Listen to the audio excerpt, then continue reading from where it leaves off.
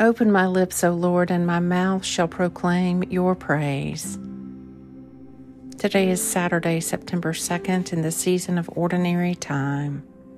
This is the Midday office. Look well whether there be any wickedness in me, and lead me in the way that is everlasting. O Lord, I am your servant. I am the servant and the child of your handmaid. You have freed me from my bonds. Unless the Lord builds the house, their labor is in vain who build it. A reading from the letter to the Thessalonians. We appeal to you, my brothers, to be considerate to those who work so hard among you as your leaders in the Lord, and those who admonish you. Have the greatest respect and affection for them because of their work. Be at peace among yourselves. We urge you, brothers, to admonish those who are undisciplined, encourage the apprehensive, support the weak, and be patient with everyone. Make sure that people do not try to repay evil for evil.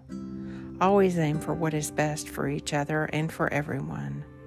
Always be joyful. Pray constantly. And for all things give thanks.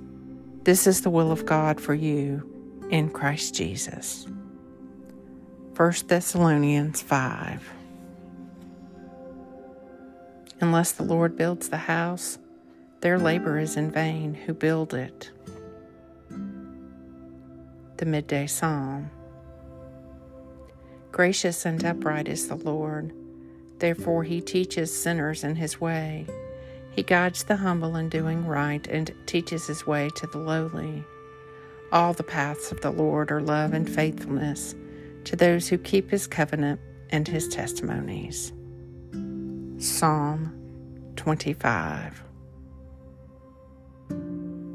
Unless the Lord builds the house, their labor is in vain who build it.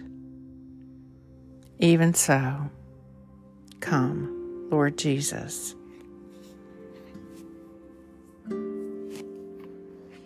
Lord of all power and might, the author and giver of all good things, graft in my heart the love of your name. Increase in me true religion. Nourish me with all goodness, and bring forth in me the fruit of good works through Jesus Christ our Lord, who lives and reigns with you and the Holy Spirit, one God, forever and ever. Amen. O God, the source of eternal light, shed forth your unending day upon all of us who watch for you, that our lips may praise you, our lives may bless you, and our worship may give you glory. Through Jesus Christ our Lord. Amen.